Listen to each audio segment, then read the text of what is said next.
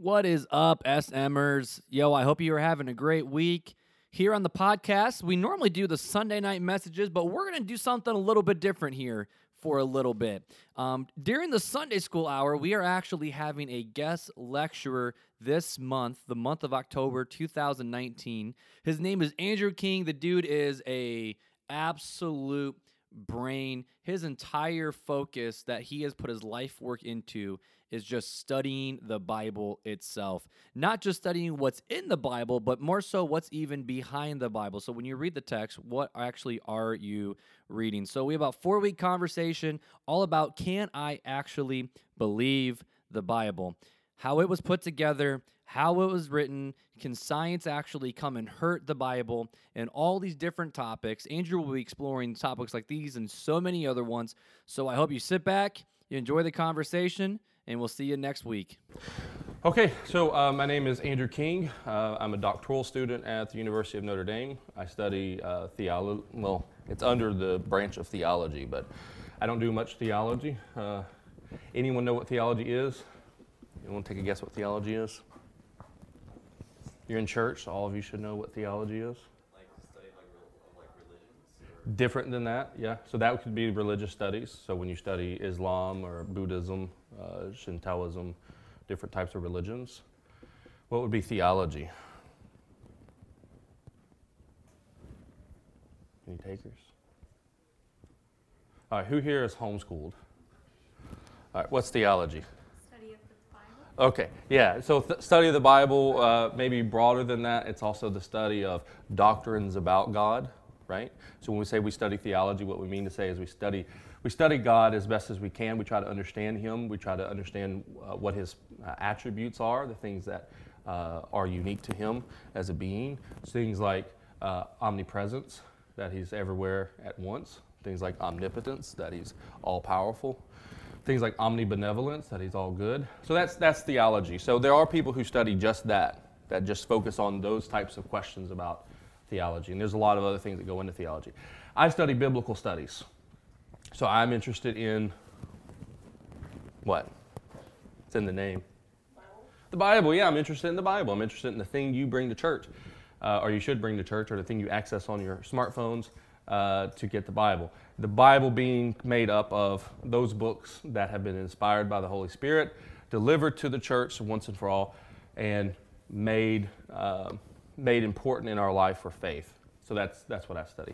So the Bible, how did you get your Bible? How did you individually get your Bible? Think about it. For those of you who have a Bible. Who has a Bible? Let's ask that question. So, who has a Bible here? Okay, how did you get your Bible?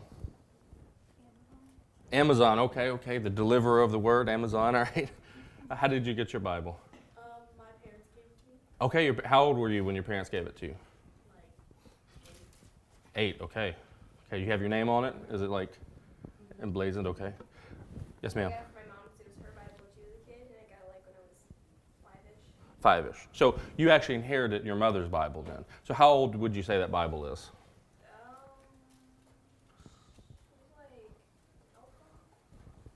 I don't know, like 40. I think she's 40. About 30 years. Okay, so your Bible's about 30 years old, so it's old enough to drive and vote. And okay. Who else wants to tell us a story about their Bible? Now's a chance. You know, you probably haven't, as long as you've known each other, you've not been able to talk about your Bibles. Yes? You don't want to? You want to tell us about your Bible? Okay, all right. Don't put you on the spot. The oldest Bible I have in my house is only about 3 years old. My wife and I's apartment burned down when we lived at New Haven, Connecticut, and with it went my Bibles that I grew up with. I grew up in Awana, much like some of you probably did, so I had my Bible I used all throughout Awana, and so it was blazed in the flame and gone forever. I have another Bible, though, so is that Bible different than the Bible I had? I would hope not, yeah. The translation's the same, both of them are the same translations. So that's actually what we'll talk about today, is that question of how do you know about your Bible even though it's been around much longer than you have been around, more likely than not. Who wants to take a guess at how old Scripture is? How old is Scripture? Yeah. 3,000 years old. Okay, how did you get to 3,000 years old? Just a guess. Okay, it's a good guess. It's a good guess. You're right. Parts of it are that old, yeah. Anyone else want to take a guess, hazard a guess? You think about it? You ever think about that question? You ever think about how old your Bible is? How old it was when it was like written? Yeah. Like the actual Bible? Yeah. Yep, the books of the Bible.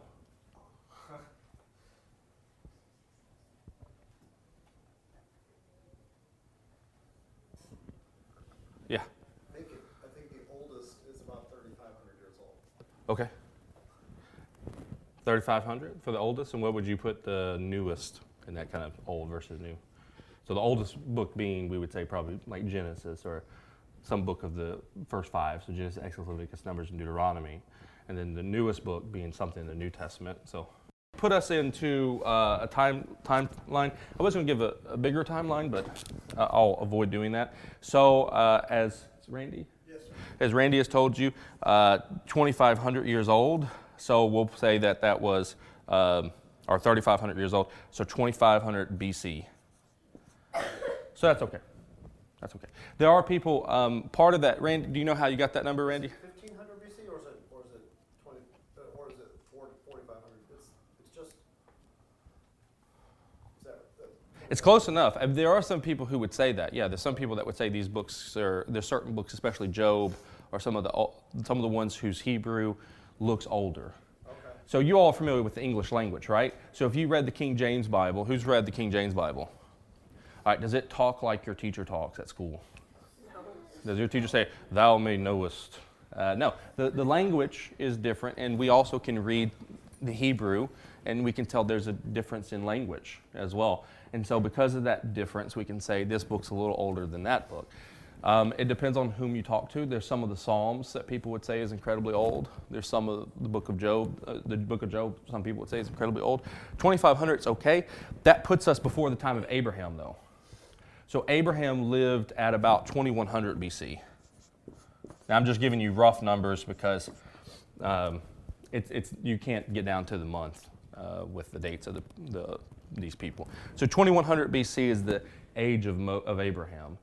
And, Abraham had two sons, and Ishmael and Isaac, and then Isaac had two sons, Jacob and Esau, and Jacob had how many sons? 12. Yeah, he had 12 sons. Technically had 13 sons, but and then the tribes come out of that. So eventually Joseph goes to Egypt. You all know that story, Joseph going into Egypt. And what happens when he gets to Egypt? What happens to the Jewish people, or the Hebrew people? They become what? Yeah, they get enslaved. They get enslaved for a little over 400 years or so. Most people think Moses lived around the 1400s. So most people think Moses lived around the date of 1400. Anyone know why we think 1400? There's actually two reasons why we think 1400.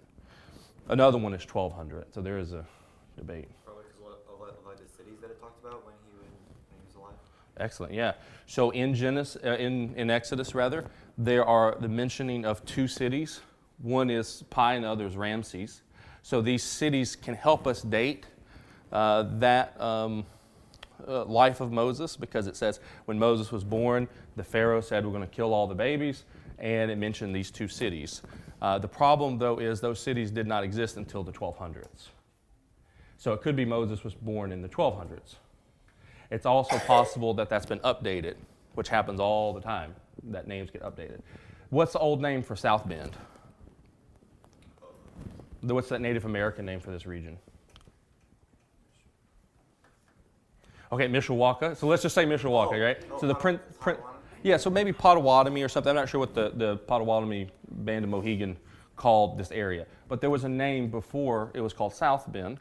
And so at some point this became known as South Bend. And so if you want to tell your kids about this area, you wouldn't refer to it as the Mohegan Band of Potawatomi or whatever the name was for the old name. You'd use the new name. So there's all these types of issues. Most conservative scholars will say Moses was around 1400 BC because of his name. His name Moses is probably not Hebrew. It's probably Egyptian. The Egyptian word for water is mu. And so it's probably related to this idea of water being drawn out. Think about the life of Moses, how much water is important to the life of Moses. Moses is found crying. He's angry. He's mad. He's found on the Nile River, water. Moses is taken into, when he leaves Egypt and he goes to live in the, he goes and comes back and does the plagues. One of the first plagues is turning the water into blood. And when Moses is in the desert with the Israelites, he crosses over a body of water. And when Moses is in the desert and there's no water whatsoever, he hits a rock and out comes water. And they get thirsty again sometimes later, and he hits another rock and out comes water. The life of Moses is the life of water in a lot of ways, so it's important to recognize that his name fits an Egyptian context, and that actually gels with what we know about the story and life of Moses. So 1400 BC. Let's just say Moses wrote then the first 5 books of the Bible around 1400. Again, most people put 1446 BC. So he wrote the first 5 books of the Bible. What are those first 5 books? What are the first 5 books of the Bible? I want to get someone on this side. I want to draw this side in. Go ahead. Genesis, Exodus, Leviticus, Numbers, and Deuteronomy. Good. So the first 5 books of the Bible are known as Genesis, Exodus, Leviticus, Numbers, and Deuteronomy. And anyone else know the 2 names given to those sets of books? The Old Testament and the New Testament? Not exactly. Those 5 books do make up a big chunk of the Old Testament. Go ahead. Books of the law and books of Moses.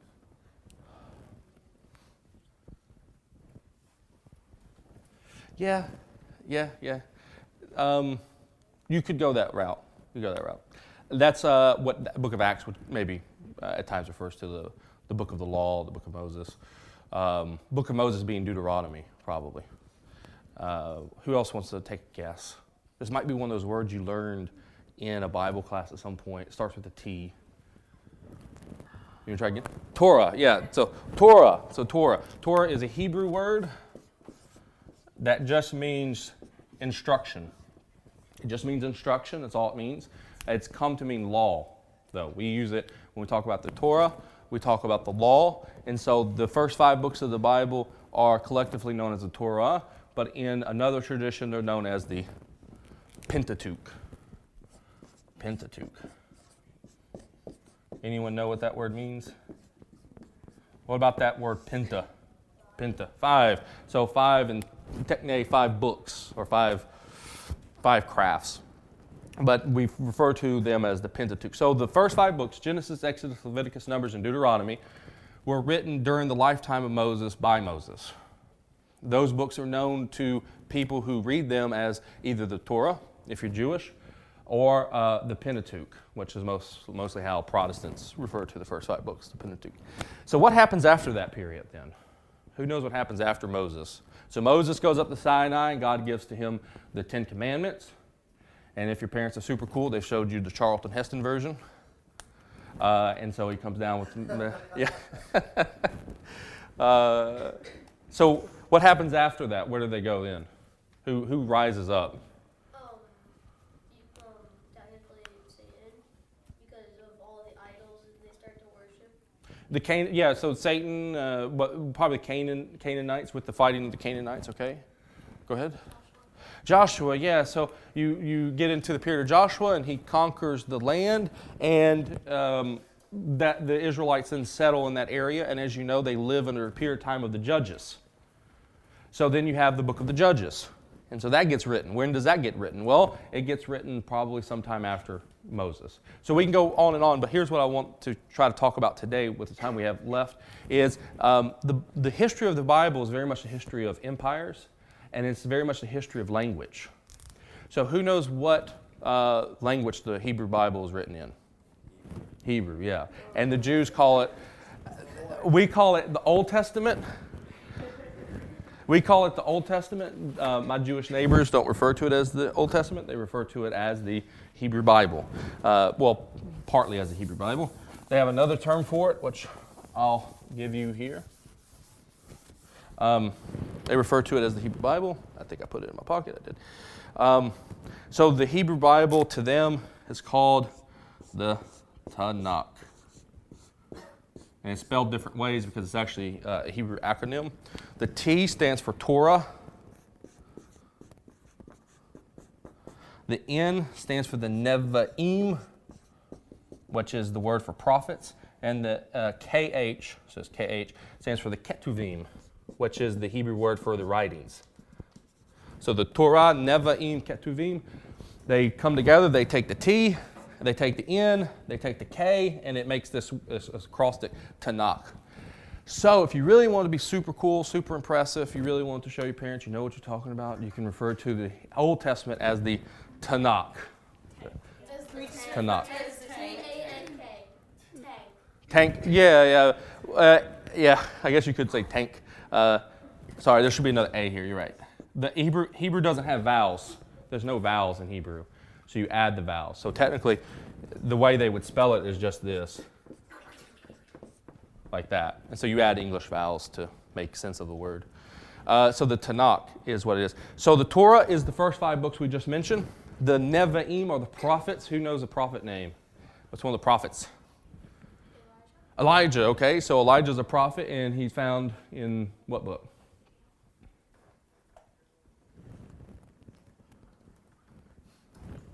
Go ahead. 2 Kings? Parts of it, yeah. And 2 Kings, yeah. That'd be good. 1st, 2 Kings. You have people like Ezekiel, Jeremiah, Hosea, good. So these are your prophets. What about the Ketuvim? This is the Hebrew word for writings. What would this be, do you think?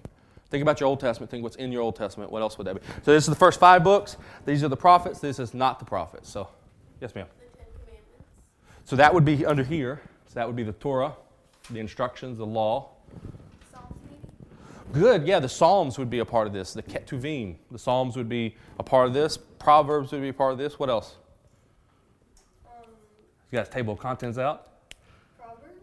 Yeah, Proverbs would be in it, yeah. And so would Ecclesiastes.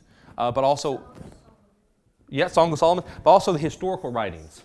So 1st, 2nd Kings, 1st, 2nd Samuel, Ezra, Nehemiah, all these other books would fall into this category of Ketuvim.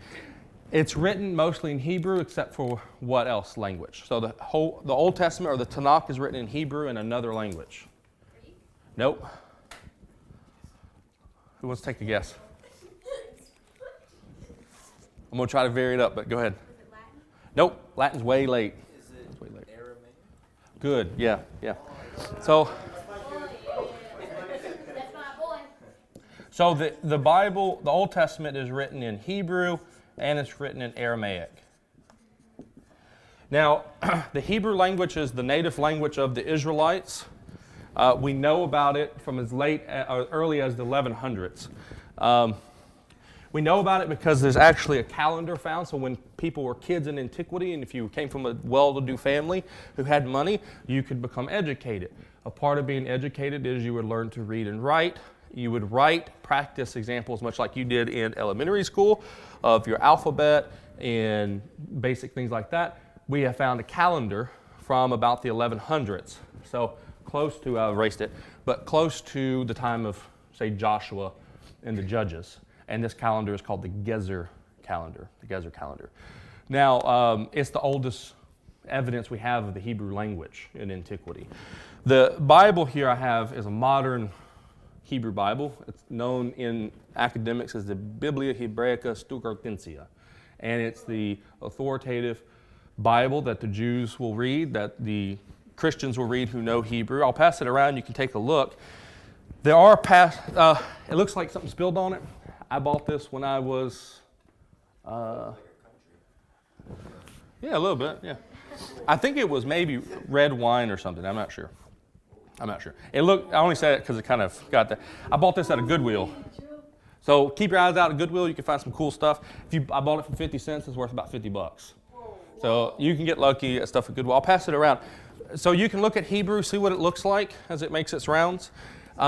It's important, though. Here's why it's important. Because Jews did not historically speak Aramaic. I'll say it again. The Jews did not historically speak Aramaic. They spoke Hebrew. Hebrew is different than Aramaic. The difference between Aramaic and Hebrew is similar to the difference between, say, Spanish and Italian, or French and Spanish. It's similar in the sense that you would catch certain words. So who knows what the Spanish word for cat is? Gatto. And what's the Italian word for cat?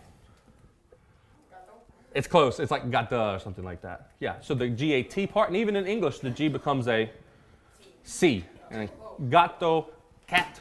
So it is similar to it in that way. Shh, listen up. So as the language changed, what do you think caused that change from Hebrew to Aramaic? Who knows their Bible? Who really knows their Bible? This is a hard question. What would have happened? So let me tell you, 99%, that's a rough number, it's probably close to like 98% of this, what I'm passing around, is in Hebrew. There's really only a small sections of the Old Testament that are in Aramaic. Those sections are in Ezra and Nehemiah, which we separate, we call them Ezra and Nehemiah, but there originally was just one book called Ezra and Nehemiah. So there's portions of letters from a king, and who knows what king that is? Who here has read the book of Ezra?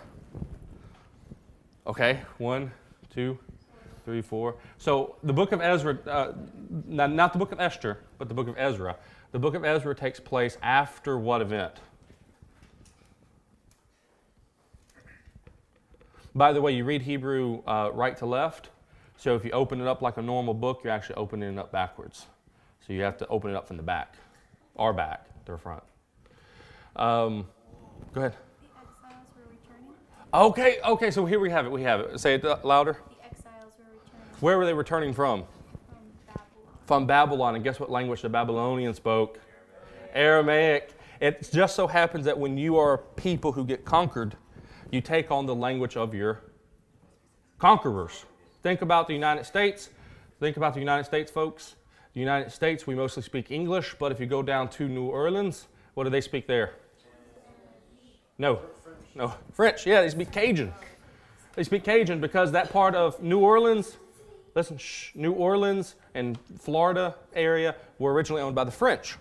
And when the United States purchased them, so it's technically we didn't conquer them, when we purchased them from Napoleon, we took them over and we said we're going to now influence you with our language. We influenced them, and now when you go to New Orleans or even Baton Rouge, any of that area, they speak this really messed up version. Actually messed up, shouldn't say that. They speak this really unique version of English that is a combination of French and English. The similar thing kind of happened to the Hebrew people when they came back from where? Babylon. When they came back from the big mighty city of Babylon, which is this huge city, who had a different culture than they had, a different way of living, they brought with them the Aramaic language. And because of that, you find Aramaic in the Bible. Where do you find it at? You find it in Ezra and Nehemiah. You find a little portions of it in Daniel. So Daniel in the lion's den is written in Aramaic. So the story of Daniel in the lion's den is written in Aramaic. All the stories of the beginning part of Daniel 2, all the way up from chapter 2 to chapter 7, are written in Aramaic. Where else do you find Aramaic now that we're on Aramaic? Who's read the Gospels recently? Didn't like Jesus speak Aramaic? Or like probably speak Aramaic? Yeah, for sure. 100% he spoke Aramaic. 100% he spoke Aramaic. How do we know that? How do we know Jesus spoke Aramaic, of all things? Why not Hebrew? He probably spoke Hebrew as well, but why don't we get Hebrew words of Jesus in the Gospels? We only get Aramaic words. So anyone know an Aramaic word that they've seen in the Hebrew Bible, or seen in the Gospels, or seen in the writings of Paul? I mean, like, I want to get a tattoo written in Aramaic, so I like studied it a little. Okay. So like, I know like how to like write God, I think, in it a little bit. Okay, what is the Aramaic word for God? Oh, I don't know how to say it. Okay. I don't know, like, Normally it's just El, E-L, but they do have another version like Allah, so similar to Allah in Arabic. Similar to Hebrew does have a version of it too, the Most High God, the God El Elyon, Elyon being high, the Most High God. Good. Here it goes. When Jesus resurrects the little girl who's dead, what does he say? Anyone know? Have you ever seen it? Have you ever noticed it in the Gospels? Have you ever noticed when you read in the Gospels, it's all in English, so you understand it, and all of a sudden you get to a story, and it only happens, a handful of times, but you get to a story, and all of a sudden the writer says, and Jesus looked at the little girl, and he said, and it's just gibberish to you. It happens. Jesus said to the little girl, Tabitha kum, or kumi if it's corrected into proper Aramaic, which is Aramaic for little girl, get up. Little girl, get up. That word kumi Kumi appears all the time in the Bible, all the time. And if you ever read in the Hebrew Bible, if you ever read in the Old Testament where it says, arise and get up, it's this word. It reoccurs over and over and over and over and over and over and over again. And when Jesus says to the little girl, Tabitha kum or kumi, to the little girl get up, that is Aramaic. Another example is when Jesus confronts the man who's deaf. And the man's deaf, and what does Jesus say to the man? What? In English, anyone know what he says in English? They translate this, and then they'll say in Aramaic, this is blah. He says, your ears be opened, or be opened, which in Aramaic, and they give you the Aramaic for it in the Gospel of Mark, it's ephph aphta, which means open up, and then the man's ears opened up. So what is the point here? The point here is to impress upon all of you to understand that this is very significant in the history of our Bibles, this change from Hebrew to Aramaic. Why is it significant? Because that change from Hebrew to Aramaic will set the foundation or set the ground for the life of Jesus. Jesus will speak in Aramaic. The Gospels record for us some of those words of Jesus in Aramaic. The Apostle Paul also spoke Aramaic, and you get a glimpse of Aramaic in his letter to 1 Corinthians when he says, Lord, come quickly. Anyone know what that is in Aramaic? This gets around. A lot of people know this one. Maranatha. Maranatha. That occurs quite a bit too. But something else happens. So you have the Hebrew language, which is the native language. It's 99% of your Old Testament. Aramaic came out because the Jews were taken into captivity in Babylon, and they took on a new language. This new language influenced only some of the small portions of the Hebrew Bible. And the Jews lived in a world then that was bilingual, Hebrew and Aramaic. A lot of the Dead Sea Scrolls, you guys know the Dead Sea Scrolls? You've heard of the Dead Sea Scrolls? A group of scrolls that were found in the desert outside of, inside of Israel. Some of those scrolls are written in Aramaic. Another problem happened though. Another person came into the world whose name was Alexander the Great.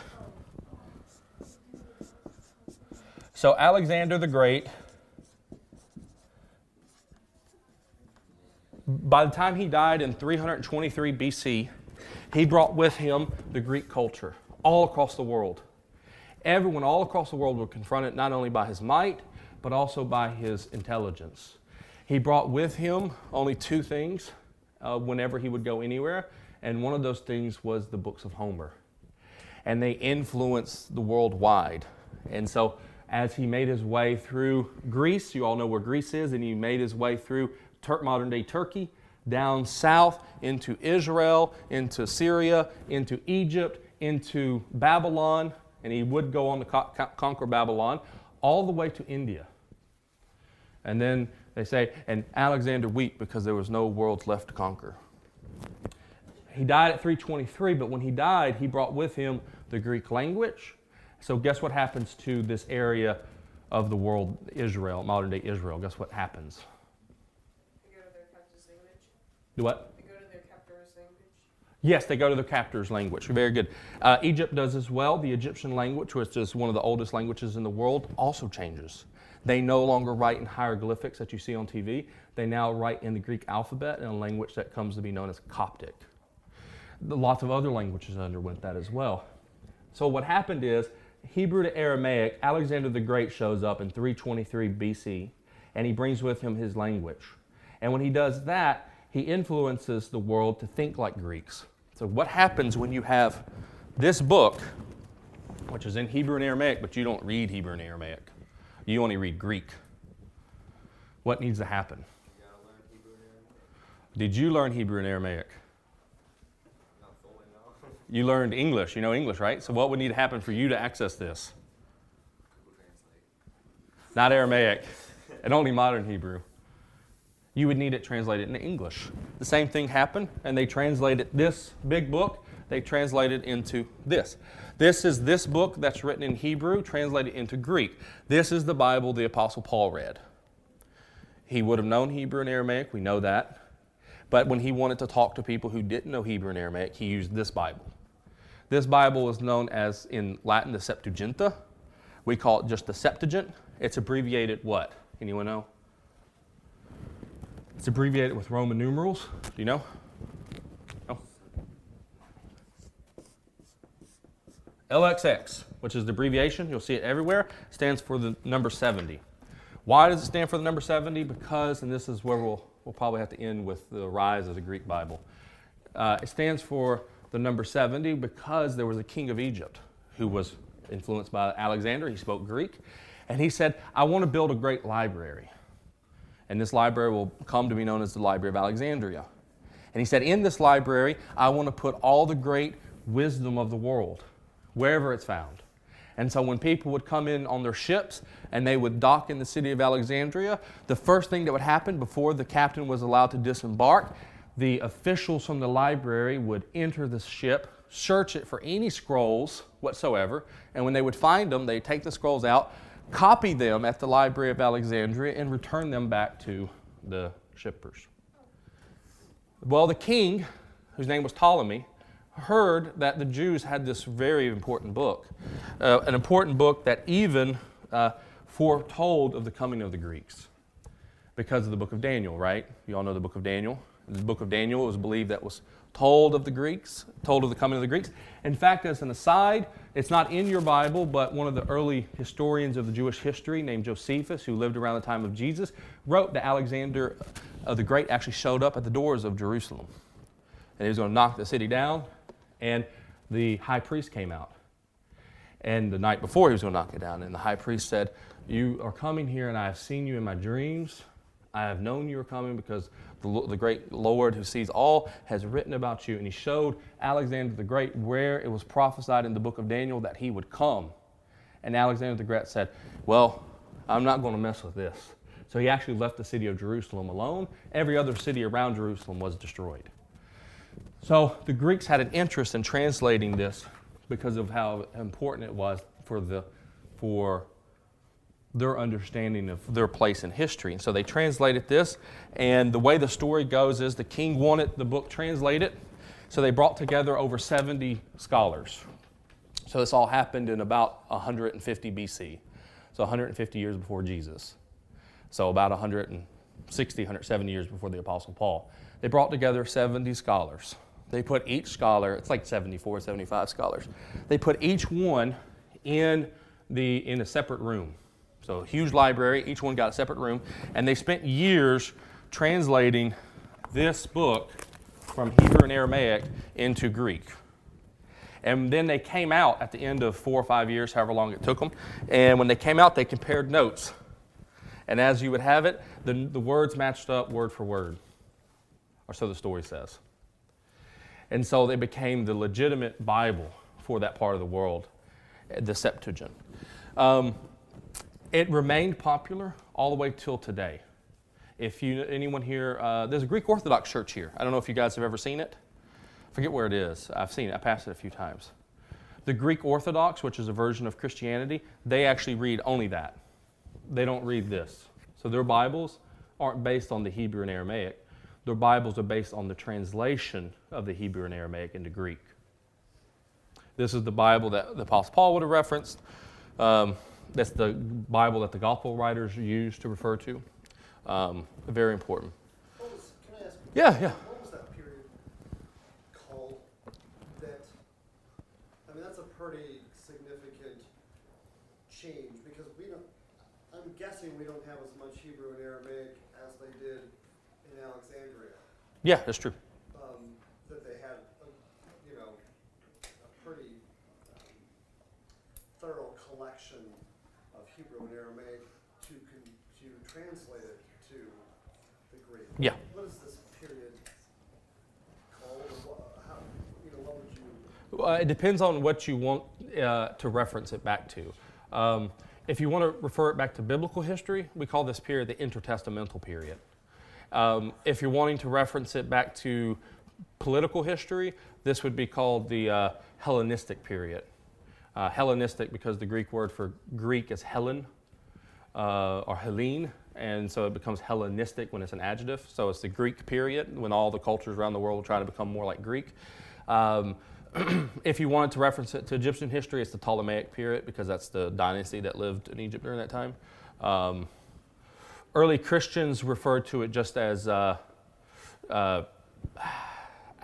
mean, they would just refer to it as the Hellenistic period too, where everyone was thinking and acting like they were Greek. And this is, what would you say, 150 BC? Yeah. So between that period and, I don't know when the first English Bibles, Tyndale or Yeah. someone, what, 13th, 14th century? I don't even Yeah. know. So Was the Greek Bible pretty much the same? the Greek Bible was, yeah. We'll get to it in week 4 when we talk about what books go into the Bible. But yeah, the Greek Bible remained the same. It didn't have it didn't undergo too many significant changes because it was already translated. And it's more complicated than that. But to answer the question, subtle, small changes, but nothing major. What does happen, to kind of preview what does happen, that Bible remains the important Bible for most of the world. In the 300s, Jerome, or late 200s, Jerome will translate that into this, the Vulgata, the Vulgate, the Latin Bible. And we'll talk more about that, talk about some of the distinctives. There is one thing that I want to talk about. I have 3 minutes. Well, you know what? I'm not going to do it. I'll answer any questions you might have. A little off topic, but you know a lot about Hebrew and stuff. Do you know how to speak Hebrew, Greek, and Latin? So I can speak modern Hebrew. It's not the same as biblical Hebrew. Greek, no. I mean, no one really speaks Greek. Latin, no one, even Catholics don't speak Latin anymore. I think the last generation was about 30, 40 years ago who were educated and trained in Latin. One of the professors at Notre Dame, who's old as Moses, was trained in Latin, and so he speaks Latin fluently. He took all his classes in Latin, and now they teach all the classes in Italian at the Pontifical Institute of Rome. Any other questions? I know this is a lot, but here's what you need to take away from today. You need to take away the following things as we talk about, is the Bible reliable? The Bible was the Hebrew Bible, known as the Tanakh, or the Old Testament to us, was originally written in Hebrew. There's some small portions, very small, Ezra and Nehemiah and the book of Daniel, and one verse in the book of Jeremiah that are written in Aramaic. This Aramaic will come to be the language Jesus speaks, and you also find remnants of it in the Gospels and in Paul's writings, just random words and phrases. The New Testament will be written in Greek. Why is it written in Greek and not Hebrew, even though it's a Jewish book? It's written in Greek because Alexander the Great showed up, and by 323 BC, anyone was thinking and writing and translating into Greek. That then becomes the language your New Testament is written in. So today we talked about we talked about Hebrew, the rise of Aramaic, the rise of Greek. Next Sunday we'll talk about the rise of the Vulgate, and then the translations to Tyndale, and then we'll talk about very specific information. This is just a real big overview. Okay, any other questions? Well, I mean, if you could speak in modern Hebrew, what language do you think in Just English. Yeah, Okay. English, yep. Oh wait, does this Bible have the New and Testament? Or That- New and Old Testament? Nope. So the LXX, the Septuagint, is only the translation of this. So it only contains the Old Testament, yeah. It's very important, though, that if you will take away anything, that's the single most important thing for you to take away from today's class, is that the LXX, known as the Septuagint, is the translation of the Old Testament into Greek. Translation because it was originally written in Hebrew and Aramaic. Okay, all right, well, that's it. Thank you all for listening. Great class. Thank you.